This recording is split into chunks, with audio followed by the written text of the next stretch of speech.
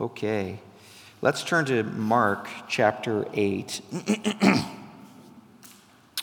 Mark chapter 8, we're going to read verse 27 through the end of the chapter.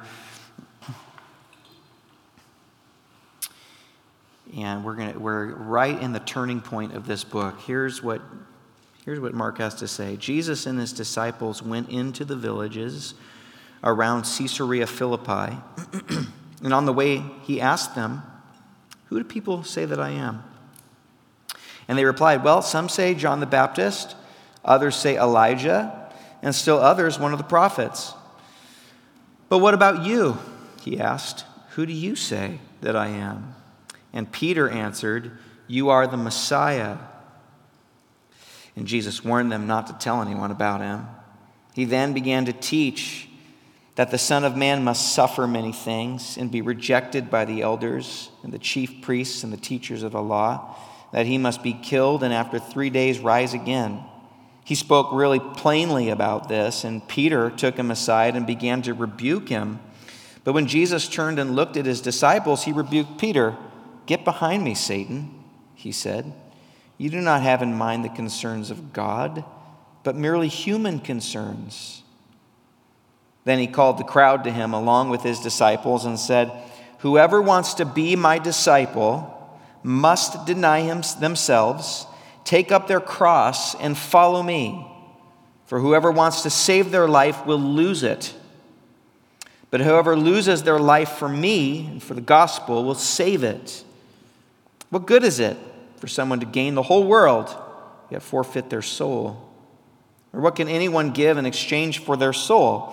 If anyone is ashamed of me and my words in this adulterous and sinful generation, the Son of Man will be ashamed of them when he comes in his Father's glory with the holy angels." This is it. This is the turning point of the book. The first 8 chapters of the book of Mark revolve around the question, who is this guy? Who is Jesus? Who is this guy? The first 8 chapters recount story after story of Jesus healing people, teaching. One of the earmarks of his teaching was that it was with authority. He didn't call on someone else's authority. He didn't say, "This person has said," or "I ascribe to this." He said, "I say to you." You've heard it said, but I say to you. He took authority on himself and spoke with the authority of God, with God himself. So he's doing all these amazing things, and he's getting people's attention, and he's a known figure at this point. And as you're reading, the question that I think has been on all of our minds, what we've been contemplating, and the lens that we've been looking through the first half of the book of Mark has been, who is Jesus? Who is he? What's he like? Who is this guy? Is he a teacher? Is he a prophet? Is he a great spiritual leader? Who is he? Is he an example to follow? This question has been building and building and building and building and building and building, and finally we get to chapter 8, and Peter just says what we're all thinking. Peter says it. He gets it. This is the first identity statement. He says, "You're the Christ. You're the Christ." After all Peter has seen, after all he's heard, it's finally starting to sink in. The light comes on, and Peter says, "You're the Messiah." Now keep in mind, the book of Mark was written by a man named Mark, who was probably writing down Peter's testimony of the life of Jesus. So a lot of scholars call the book of Mark the Gospel of Peter, because tradition has it, and I think it's pretty reliable church tradition, that at one point John Mark even traveled to Rome where Peter was at and interviewed him specifically about his account of the life of Jesus, and that's what he wrote down. This is really through the perspective and through the lens of the Apostle Peter, who was there. And here he says, okay, this is what I was thinking. You've got to be the Messiah. In other words, the math is starting to add up for Peter. Jesus is not just a great guy to follow. He's more than that. He's not just a teacher of the law. He is that, but he's more than that. You're the Christ. Now, when Peter uses the word Christ, it's worth us unpacking that a little bit and reminding ourselves what that meant and what it didn't mean. He's using a word that literally, at its starting point, we know what it means. It's a good place to start. It means anointed one. And that referred to a lot of people in the Bible. You can find a lot of that word, Christ, or anointed one, about quite a few people. In fact, you can read about it in regards to Cyrus in the book of Isaiah. God says to Cyrus, "O Cyrus, you are my anointed one." In other words, I've chosen you. He's this military leader from the Persian regime to come and conquer. I've chosen you to do this. So in a sense, anybody that's chosen for a task by God is in a generic sense an anointed one. But the word began to evolve and to take on more meaning and for people to expect one anointed one from God. Specifically following in the line of King David, the anointed one. The word was used of King David. When David was anointed to be king over the people of Israel, he was anointed by God for a certain task, and he set an example, a bar of what this anointed one would look like. And prophecy began to unfold in Isaiah and Jeremiah that out of the stump of Jesse, that's David's father, that out of the stump of Jesse would rise a new king, a new leader, a new anointed one, a new Messiah, who would be a descendant of King David and would go on conquering in much of the same way. This is why Jesus is the most reticent to take on this title. If you notice, throughout all the Gospels, Jesus never uses this term for himself. He never comes right out and says, "I am the Messiah. I am the Christ. I am the anointed one." Even here in our text, he receives it, but you don't hear him outright say, "You're right, Peter," even though Peter was right. Why? Well, because the word went on to mean, in the people's mind, a military leader. Someone who would come in militarily with the help of God and a military army to overthrow all oppression and become the world leader out of the nation of Israel. He was to be the king to end all kings, the true king. To the Jew, he's the one that's going to put everything right that's out of whack in the world. He's going to make it all right. He's going to end all evil and injustice, which is true, but the way he would do it was through military might, through political leadership and those types of things. And Jesus was very reticent to take that on, and we're going to see that in this passage. He puts a new spin on what the Messiah means. See, claiming to be the Messiah in and of itself would not be enough to get Jesus killed. Did you know that? Back then, Messiah did not necessarily mean divinity. It meant an anointed ruler of some sort. That wouldn't have been enough to get him killed. We'll get into what got Jesus killed when we get to the trial and when we start studying that on Good Friday. We'll get into all of those things. But for now, him being the Messiah wouldn't have been all that controversial to the point that it would have gotten him killed.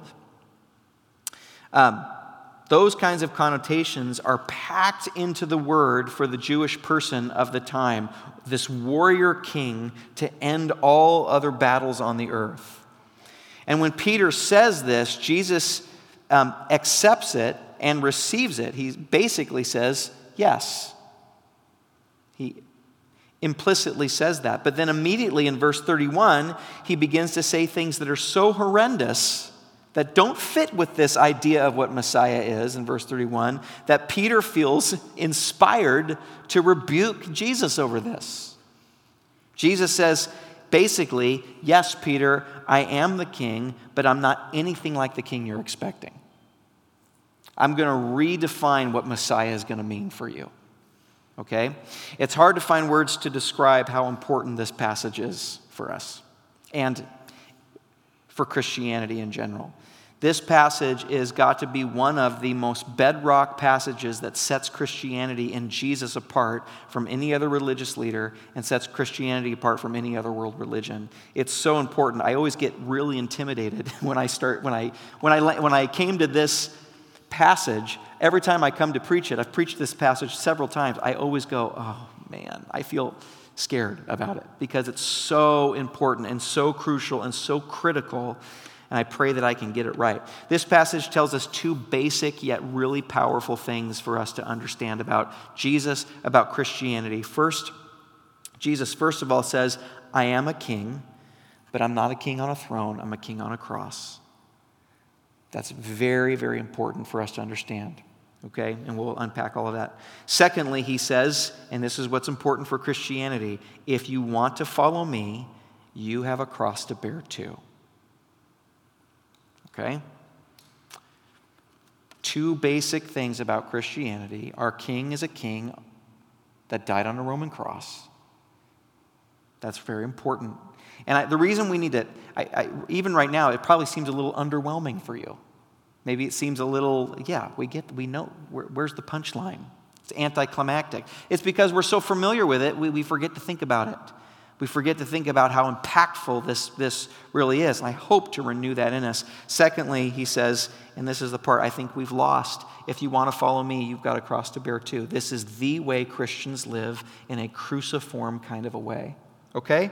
I'm a king, but a king on a cross. And if you want to follow me, you've got to bear your cross too. Okay, so first of all, Jesus says, I'm a king, but not the one you're expecting. So let's explore that a bit. In verse 31, Jesus makes a statement that is perhaps one of the most profound statements to ever be spoken by any human being. I know that's really hyperbolic language, but I mean it. I really can't think of another historic figure that has said something so profound of this. In verse 31, it says, he began to teach them that the Son of Man must suffer. Pause right there. Two ideas that have never come together in the history of mankind until this point. Really, you can search ancient literature, you can search post-Babylon, post-exilic literature. These two ideas, Son of Man and suffering, have never been brought together again until this moment when Jesus' lips put these two, boom, ideas together. This changed the world. This statement changed the world. The Son of Man must suffer. Boom. Picture world history, something spiritual, something changing in that moment, almost like let there be light. This is almost the same kind of a moment. The Son of Man must suffer. I wonder if the spiritual realm felt something shake when he said that. This was Jesus's first. Well, let's take it apart. Let's take it apart bit by bit. Let's take this apart. First, let's look at the title, the Son of Man. Now, unlike the Messiah, this was Jesus's favorite term for himself. This was his preferred identity for himself, the Son of Man. He constantly referred to himself as the Son of Man. I remember when I first came across that as a young Christian, I thought to myself, well, Jesus is stating the obvious. Of course he's a son. He's human. Of course he's a Son of Man. But he's not just saying that. This is a very ancient term that comes from the prophecies of Daniel in the Hebrew Scriptures. In Daniel chapter 7, there's a reference to someone who is, quote, like unto the Son of Man, and he's this, the idea begins to develop that he's this divine figure who comes with the hosts of heaven to make all things right. He's this divine figure that comes from the throne of God. He's kind of like this divine judge who's going to put all wrongs right on the earth. He's a divine messianic type of a figure. And the fact that Jesus is identifying himself with that idea when he calls himself the Son of Man is clear from verse 28, where he actually says, and I think this is crazy for anybody to say this, that he will return in, quote, in the glory of his Father with the holy angels. You see, it's something divine going on there. No good moral teacher says stuff like that. You understand that? People might say to you, Jesus never explicitly claimed to be God. Well, A, that's not true. But secondly, his implicit claims to divinity are all over. You can barely turn a page because the way he thinks, the way he talks. And this is one of those examples. The Son of Man will return with glory and with the glory of his angels. What good moral teachers could I say that to you without you thinking without you firing me? If I'm teaching and I say, and by the way, one of these days I'm going to come back with divinity on my side and with the glory of all God's angels. You'll see it. You'd go, time to start searching for a new guy. And rightfully so. I love the scene where the disciples come back and they're telling Jesus all about the stuff that they've done. They're like, oh my gosh, we cast out this demon and I preached just like you and we were able to heal the sick. And it's kind of like, I picture in my mind like they're around a campfire, telling campfire stories.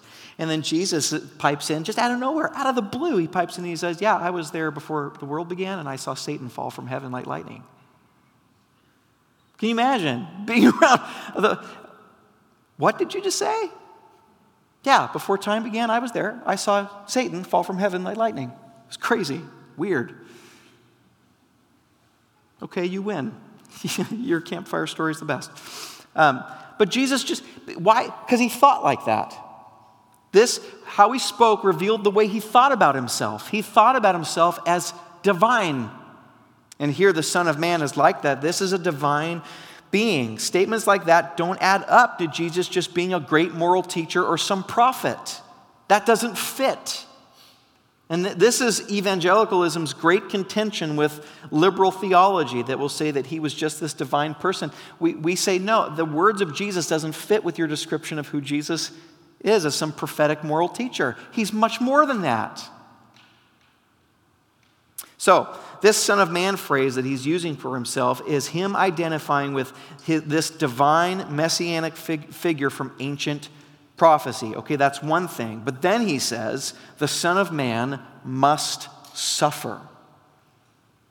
At this point, again, you need to understand that Jesus is bringing two ideas together that have never been brought together before in all of history. Truly.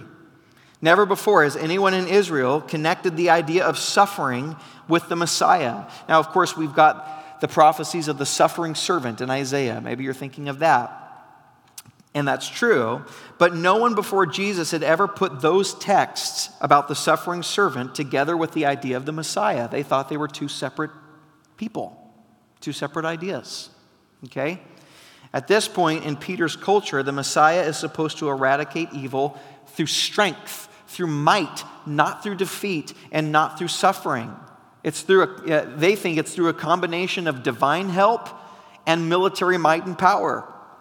He's supposed to come and make everything right in the world again through his statesmanship, his military prowess, and all of those types of things. How in the world is the Messiah going to do all of that if he suffers and dies, if he's defeated?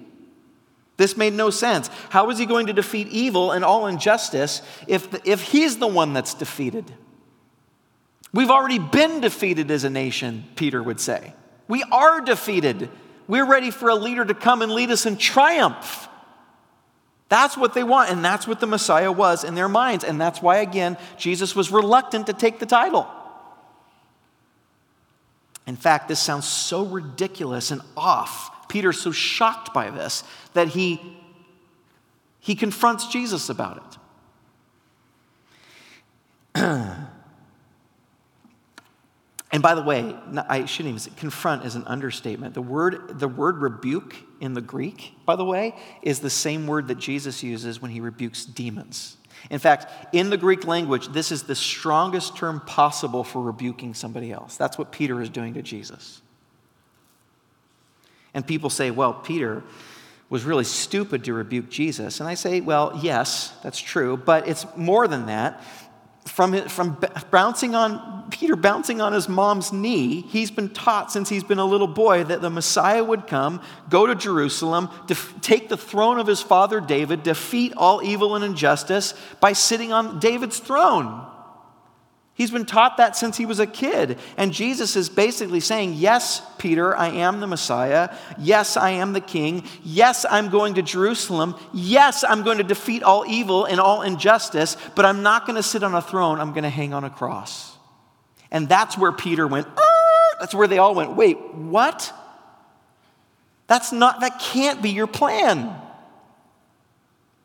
The cross is where we are headed now in the second half of this gospel, like we talked about. The cross is where we're going. And I think it's so beautiful how the timing is laid out that we're entering into Easter season and we're heading towards Good Friday. We're heading toward the cross and we're heading toward Easter. It worked out so well in the Bible, because here we are. Jesus is starting to set another gospel says he set his face like flint toward Jerusalem. In other words, he started to make his way there. The cross in that culture was the apex of weakness and shame. Every other form of execution gave the person dying more dignity than the cross. This form of execution was not invented by the Romans, but it was perfected by the Romans. It was the worst. And it was for those Rome wanted to punish the most severely. In fact, by law, no Roman citizen could be crucified. This was a death only for outsiders, only for the marginal.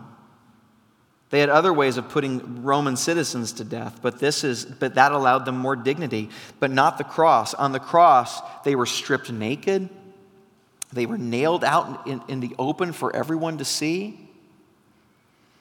You died on the cross, you died of your own weakness, because they would spread your arms out so far and nail you there, and then they would raise the cross up, and they would not gently put it in the hole that they dug. They would slam it into the hole that they dug. It would dislocate folks' shoulders so that their lungs collapsed in on itself. Their own weight was coming in on their own chest, and the only way a crucified person could breathe was to push up on that nail, take a breath, and then the weight of their own body would force it out again.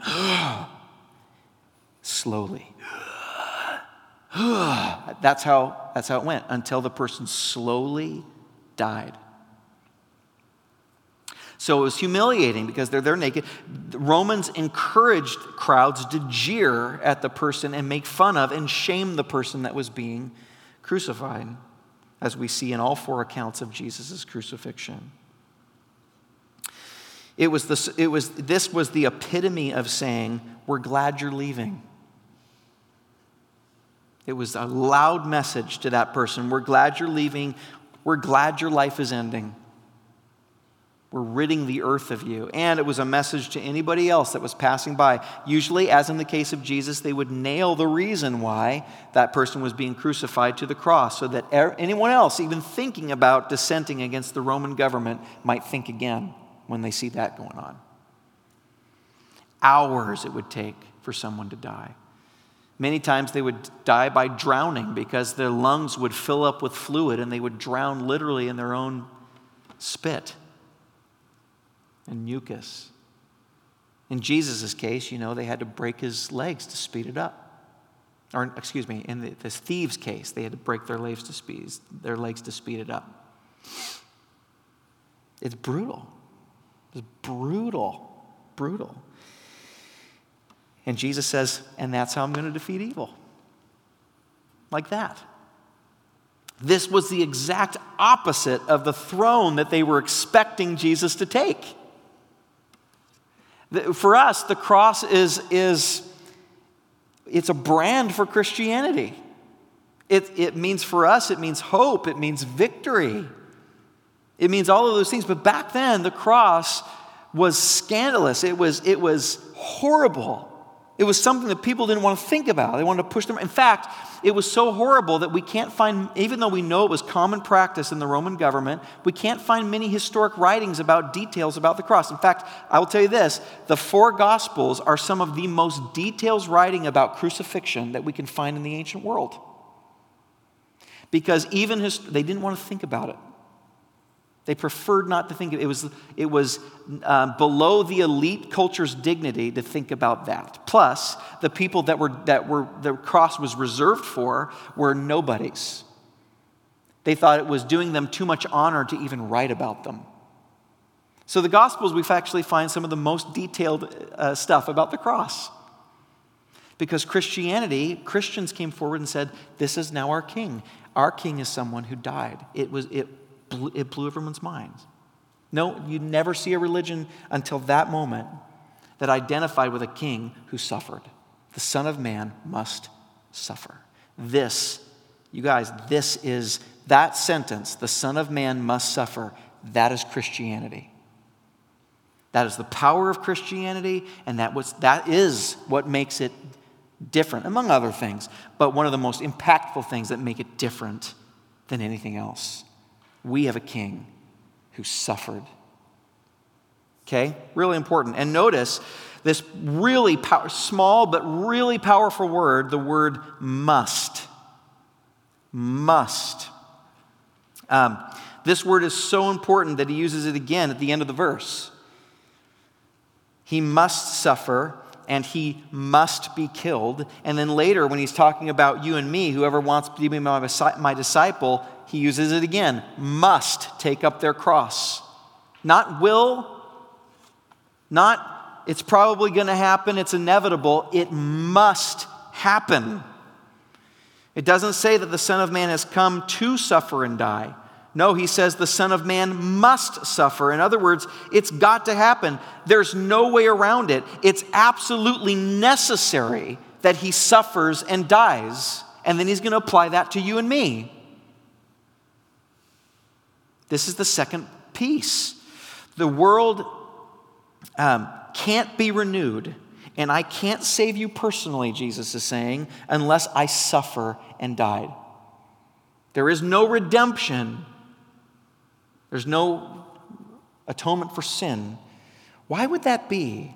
Why was it absolutely necessary for Jesus to suffer and die? Why was there no other way to get it done? And the answer to that, you guys, has been thought about and written about and talked about and debated for like 20 centuries in the Christian church. And there's 3 answers in the Bible. I'll give you 2 answers in the Bible. Or in Christian theology, you might say, that answer this question. Why was it absolutely necessary for Jesus to die? First, it was absolutely necessary for him to suffer and die legally speaking. This is a theological term.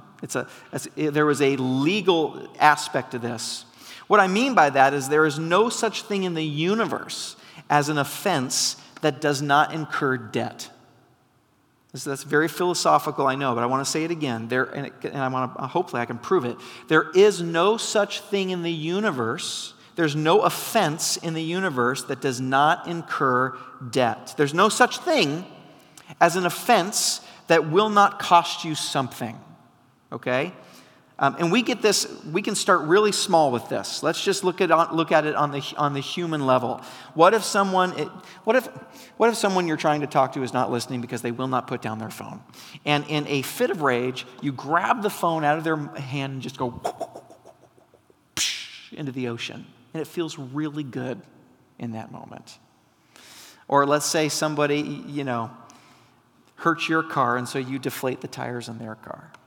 Okay. Let's go with the phone thing. What happens? What happens is that somebody's got to incur that cost. I can forgive you. Let's say if you did it to me, you threw my phone. I can forgive you, but in order to forgive you, I've got to pay for that myself. I've either got to go out and buy a new phone or live with the cost of not having a phone, not having those things. Either way, it doesn't just go away and vanish into thin air. Okay? If I was to take a crowbar and just beat the snot out of your car, and you catch me and you call the police, and they come, and I say, oh, I'm sorry, I don't know what came over me, and the police says, just forgive him. He's really sorry. In order to forgive me, that means you're going to pay for it yourself. Either you're going to pay for the damage. There's no such thing. So when preachers say from the pulpit, just forgive, it can be really insulting unless that's unpacked. Because it makes it sound like just go to the store, get a gallon of milk and 12 eggs and some forgiveness. And just forgive, and your problems will be solved. But anybody who's been really hurt, and I mean really hurt, like betrayed, let's take it up a notch. Let's say someone wrongs you by robbing you of an opportunity. Let's say someone wrongs you by robbing you of happiness or your purity. Someone robs you of your reputation. Let's talk some real stuff here. Spread some lies about you.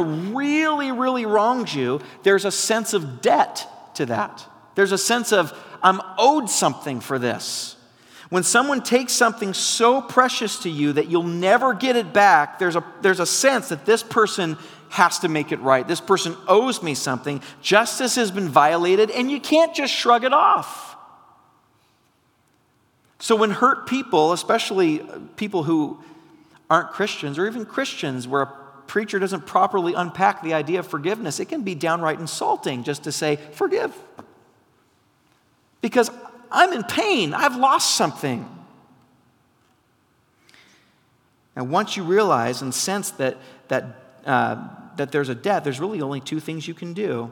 One is you can try to make the person pay. Right? You can try to harm their opportunities. You can try to cause them suffering on their part. Because they made you suffer, you're going to make them suffer. That kind of an attitude. We see that in the world all the time. I'll start listening to them when they start listening to me. We hear that all the time. When are they going to start? And it goes on and on and on and on. There's only one problem with that. The problem is that as you're making them pay up, as you're making them suffer and harming them because of what they did to you, the problem is you're becoming just like them. You end up becoming like the person you hate. You're becoming harder, colder, more callous. You're becoming like the perpetrator. That's a problem.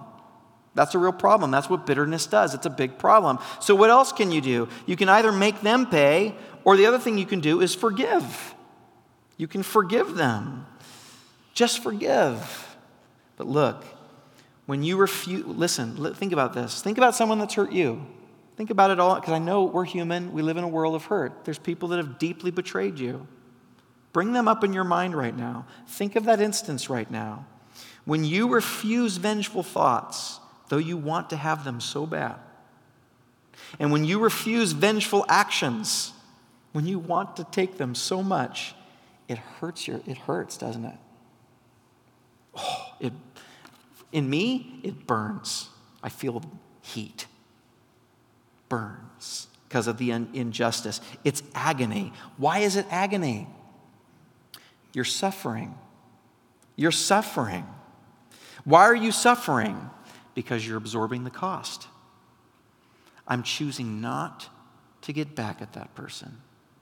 You're absorbing the cost. Instead of making them suffer, you're absorbing the cost, and that's what forgiveness is all about. That's true forgiveness.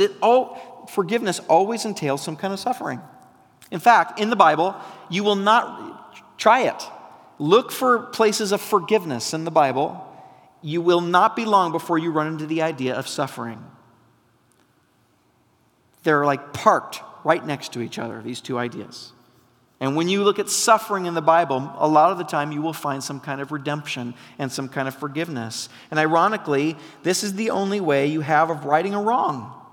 See, a lot of people actually think that if they talk to a person and explain why they're hurt and tell them their feelings, that the person will go, "Oh, I'm sorry, I didn't know." But that never happens, rarely ever happens. That doesn't work out that way. It actually just keeps the retaliation cycle spinning. Ironically, only if you forgive and incur the suffering on yourself do you have any chance of becoming healed yourself. Now, if we know at our human level that forgiveness always entails suffering, how can we not apply that to God? What is the Bible about? The Bible is about humankind offending God. That's the great plot of the Bible. God made this world perfect. He made us in a partnership with Him, a covenant with Him, to live and to thrive in a relationship with Him. And we violated an act of pride and selfishness. We violated the most pure, innocent, good-intentioned being in the universe.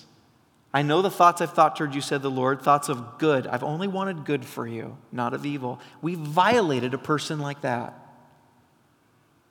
The one with the purest intentions and the greatest desires for us. We violated that, and that caused a rift in the world. From everything that comes out of our hearts to every invasion going into any other country, it all goes back to that moment where mankind said, "No, God, we'll do it our own way. Thank you very much." Now, why couldn't God say, "Let there be light, let there be creatures, let there be people, let there be forgiveness"? Because there is no such thing, even on a spiritual cosmic level, there is no such thing as an offense that does not cost, that does not incur debt. That's why Jesus said, the Son of Man must suffer. The only way I can forgive the world, the only way I can redeem the world, the only way I can forgive anybody's sins, I must suffer. I must incur the cost myself on the cross. There is no other way out. And that's what makes the gospel such a beautiful story. Secondly, if Jesus had not died, love would not win. One of the greatest things about being a Christian, especially with the Russia-Ukraine thing that's happening, is that I've got, no matter how it unfolds, I've got all this hope that love is going to win in the end. Love will win, and we say that. But what do I mean by that? One belief that most people have in our culture, and what we do have in common, is the belief that love can solve the world's problems. You know, what the world needs now is love, sweet love. Why can't we just love one another? All we need is love. I'm quoting songs off my head. All we need is love. Yeah, it's all we will ever need. The idea, it's mostly reggae songs, the idea that love can heal all wounds. Why can't we just love one another? Here is why this system is flawed. This way of thinking is very flawed. Because we all need real love. Okay? We all need real love, and we all instinctively know the difference between real love and fake love. Did you know that there's such a thing as fake love, inauthentic love, selfish love? Even if you grew up depraved of love, by the way, you intrinsically know the difference in your soul between authentic love and false love. In fake or false love, your aim is to use the other person to fulfill your own happiness. That is fake love, and people can sniff it a mile away. We can see it. So your affection and your love is, on the one hand, it's conditional. You do it as long as the other person is affirming and meeting your needs. That's the idea. It's an exchange. I'll do this if you do this for me. That's one kind of love. And it's not very vulnerable. It's not vulnerable love. It's very protected. You hold back just in case you need to cut your losses, if necessary. You know, it's afraid of commitment, not vulnerable, that type of a thing. But in true love, God's kind of love, your aim is to spend yourself and to give yourself for the happiness of the other, because their happiness has become your happiness. I'm happy if you are.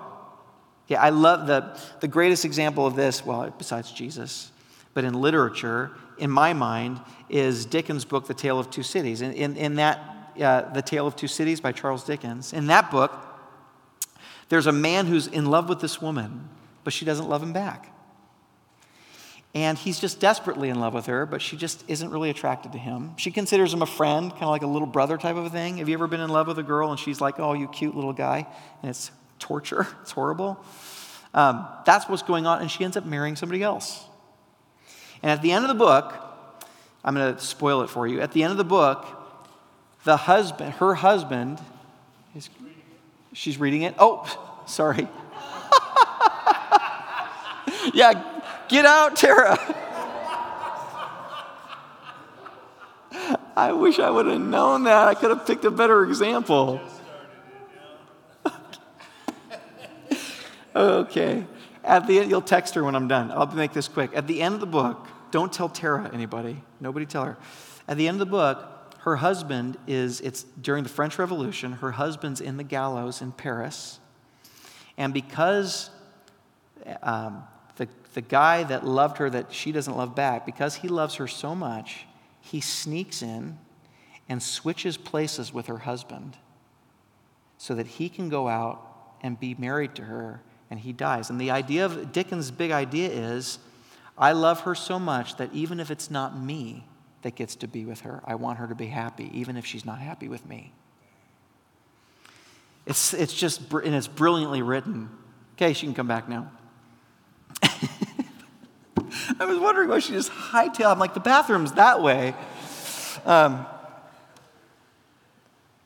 That's true love. And, and therefore, what true love means is your affection is unconditional, not conditional. In other words, you give your affection regardless of if that person's meeting your needs or not. This is what makes Christian love so powerful. You give your affection and your affirmation regardless. And it's radically vulnerable. In other words, you spend everything, you give it all away, you hold nothing back, even when you're not getting back in return. And it involves suffering. It's harder love, isn't it? This love and suffering go hand in hand. That sounds so wonderful, but surprisingly, the bad news is that no one is actually able to fully give this kind of love. I mean, if everybody's honest in here, you got to think to yourself, well, shoot, I can't give that kind of love. You're good. I can't give that kind of love. I think every married couple should be honest with themselves and know that, okay, agape love is something that I'm not capable of in and of my own self. You've got mixed motives in there. Of course you want to be safe. Of course there's those quid pro quos and all of those types of things. And yet this is the dilemma. We also need it. So we can't give this kind of love, and yet we desperately need this kind of love. This is the human dilemma. We need it. In fact, the Bible would say, and I think it's absolutely anthropologically true, we need this kind of love the way we need air and water. Please.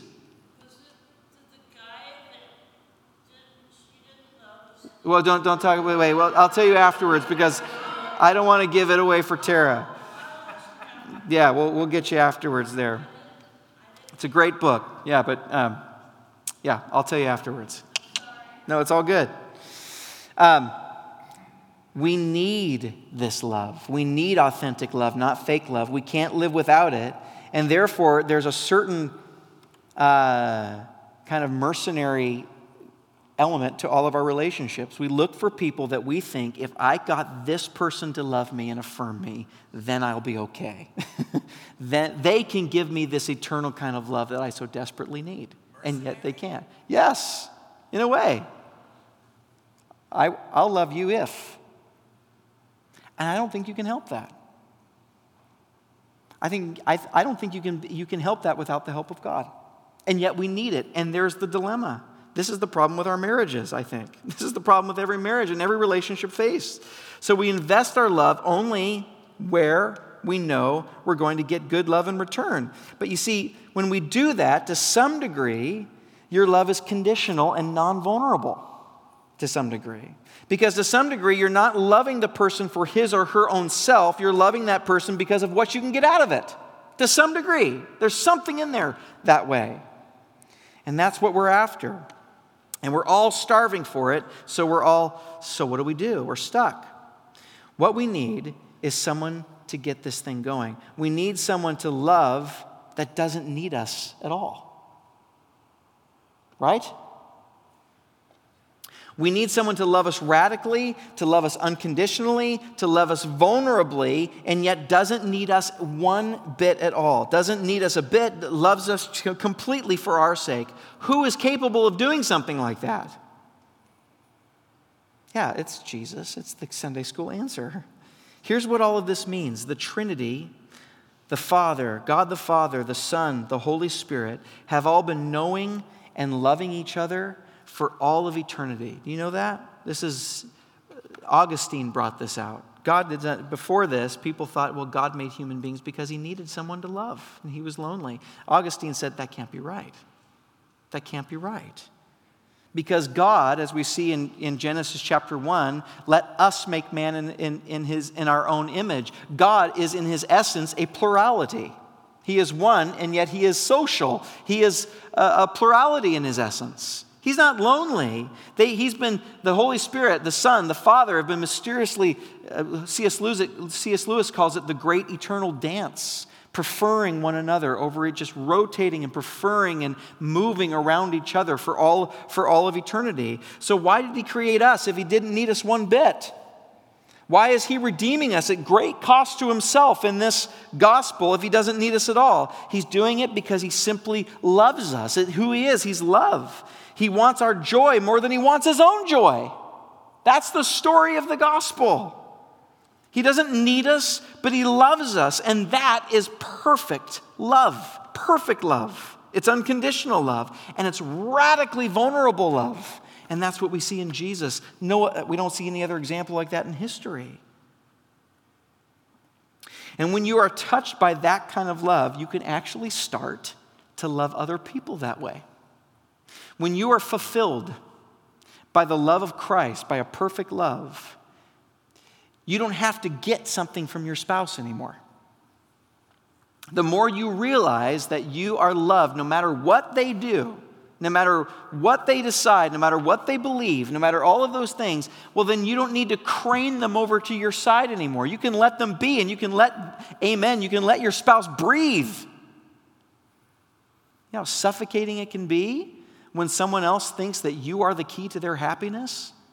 There's a lot of energy on you to pull you over into what they think you should be doing to make them happy. That's what we call, codependence, enmeshment.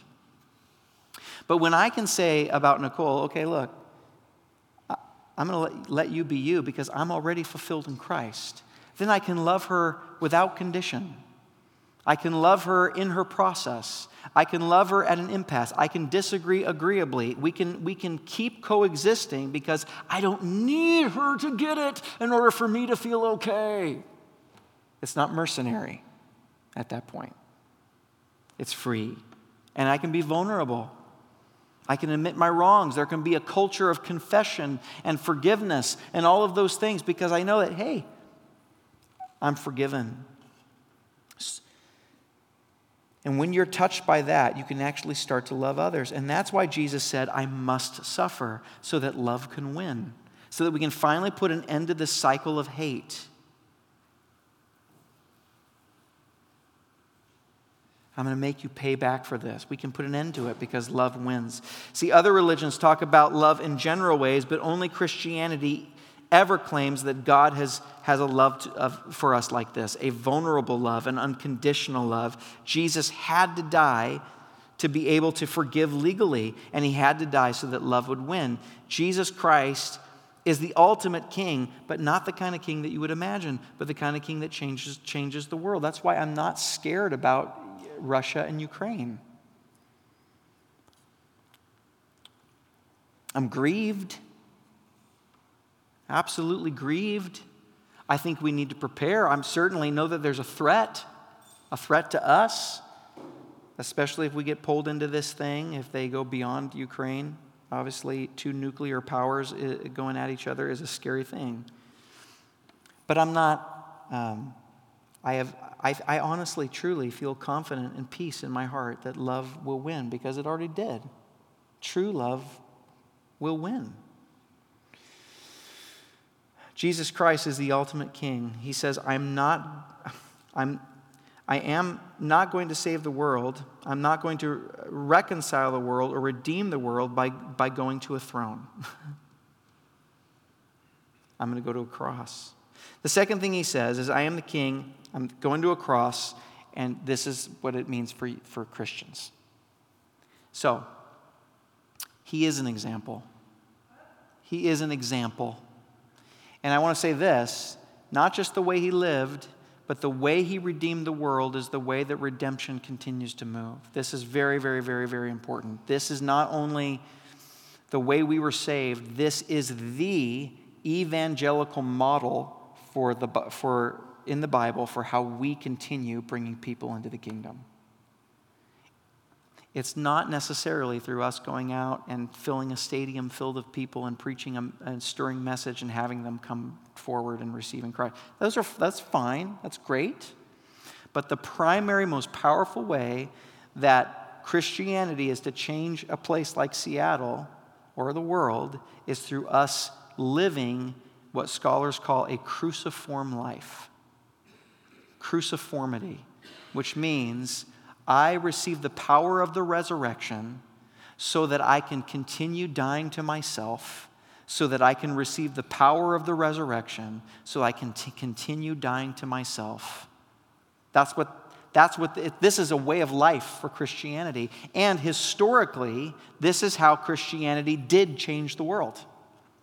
It wasn't through mass events and itinerant speaking. That was part of it. But Christianity changed the world through massive and radical kinds of self-denial for the sake of neighbor, for the sake of society, and for the sake of others. Radical generosity, radical giving, at cost to oneself. That is the definition of justice in the Old Testament. The word is tzedakah mishpat. We talked about this. It is giving at cost to yourself, not when you happen to have some extra. It's a trading position with somebody else. We've talked about that before. It's worth saying again. It means you and I are both hungry. I have one meal. We're going to trade places. I'm going to give you my meal so you know what it means to have a full belly, and I know what it feels to be like you and not have a meal. That's redemptive giving. It's not equality or fairness. That's not what it is. Fairness, as great as that is not the kind of power that can change the world. It's a giving at cost to ourselves. That is at the heart of Christianity. That's at the heart of who Jesus is. He didn't just give because, well, I got extra up here in heaven, I'll just give to the world. He gave, it cost him something. He was drained and he showed this in his ministry, when he's walking through the crowd and people are pressing in on him and that woman touches the hem of his garment. He feels that power has left him. Who touched me? Power has gone out of me. And we scratch our heads and go, how's that possible? If he's all powerful, you're missing the point. The point is, in order to redeem the world, he had to lose.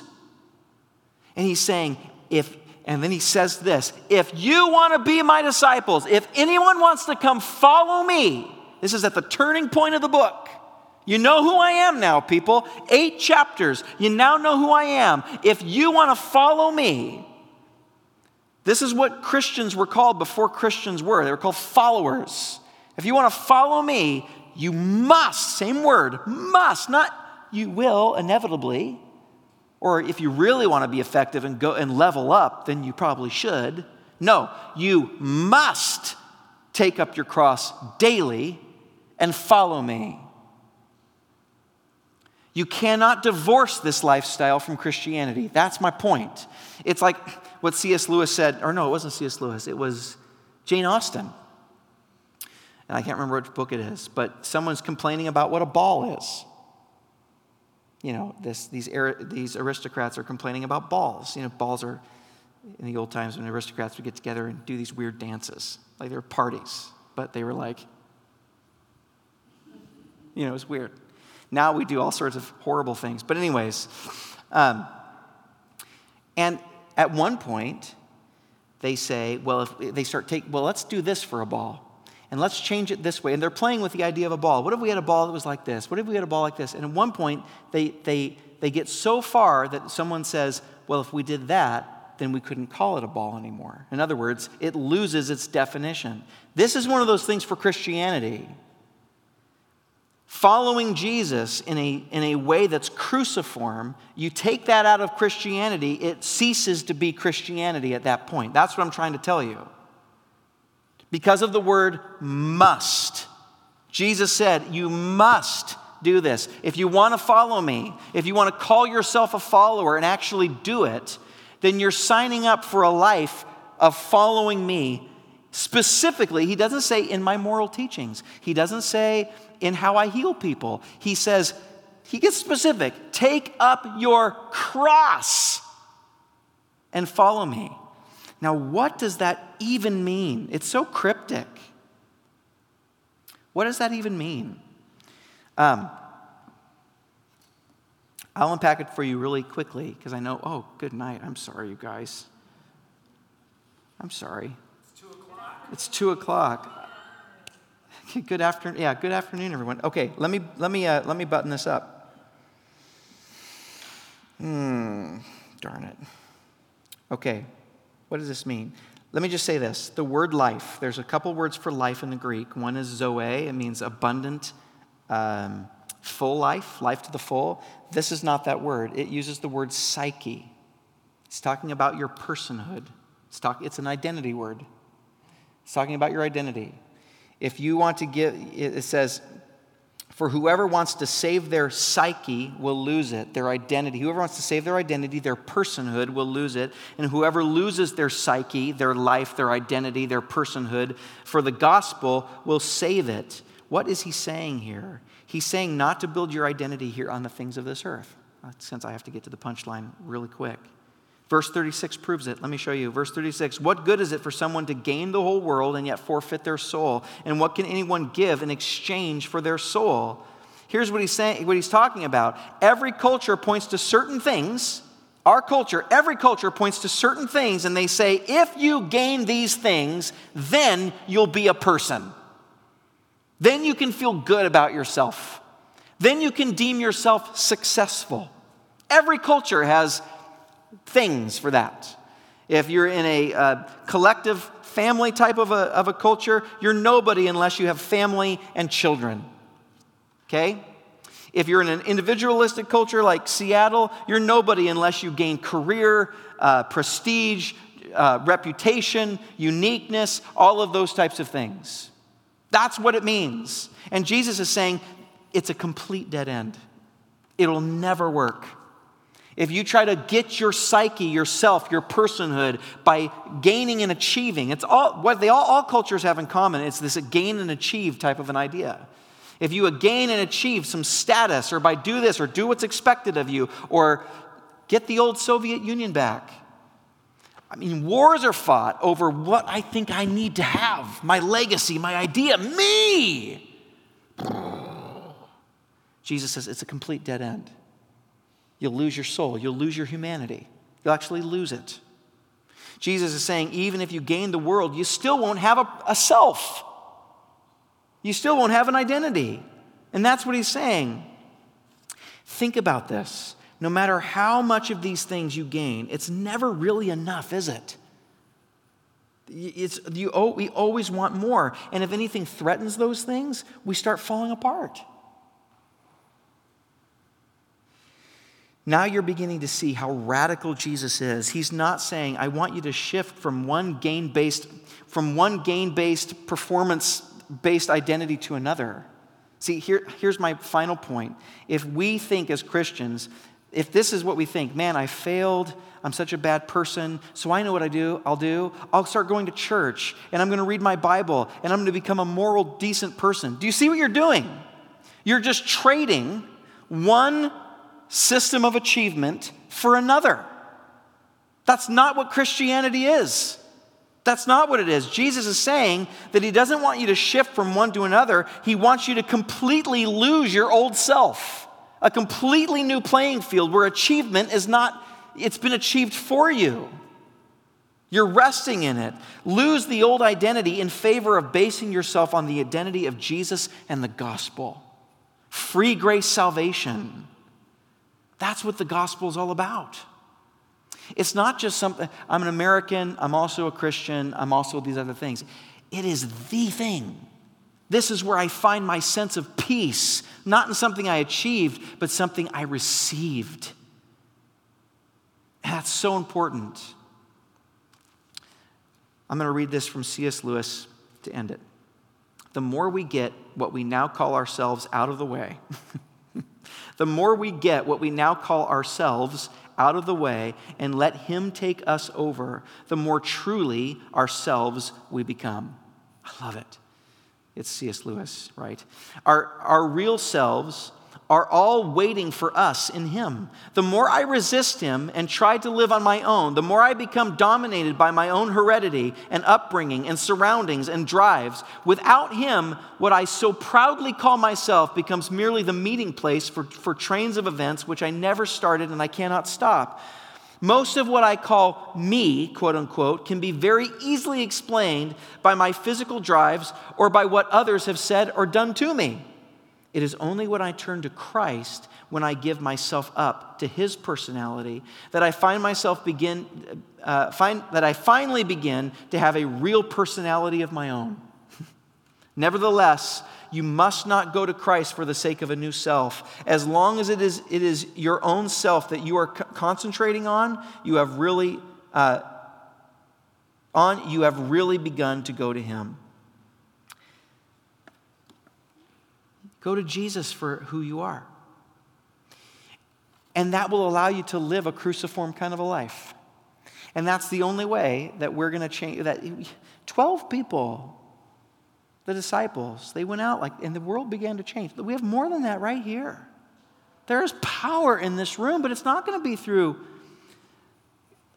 smoke machines and lights and incredible music and all of these types of things. Those things are all great, but what really changes a life is when people like you and me live a life by the power of God's Spirit. It's the only way we can do it. We can't do it on our own. By the power of God's Spirit, are allowed to die to ourselves because we've found our true self in Christ.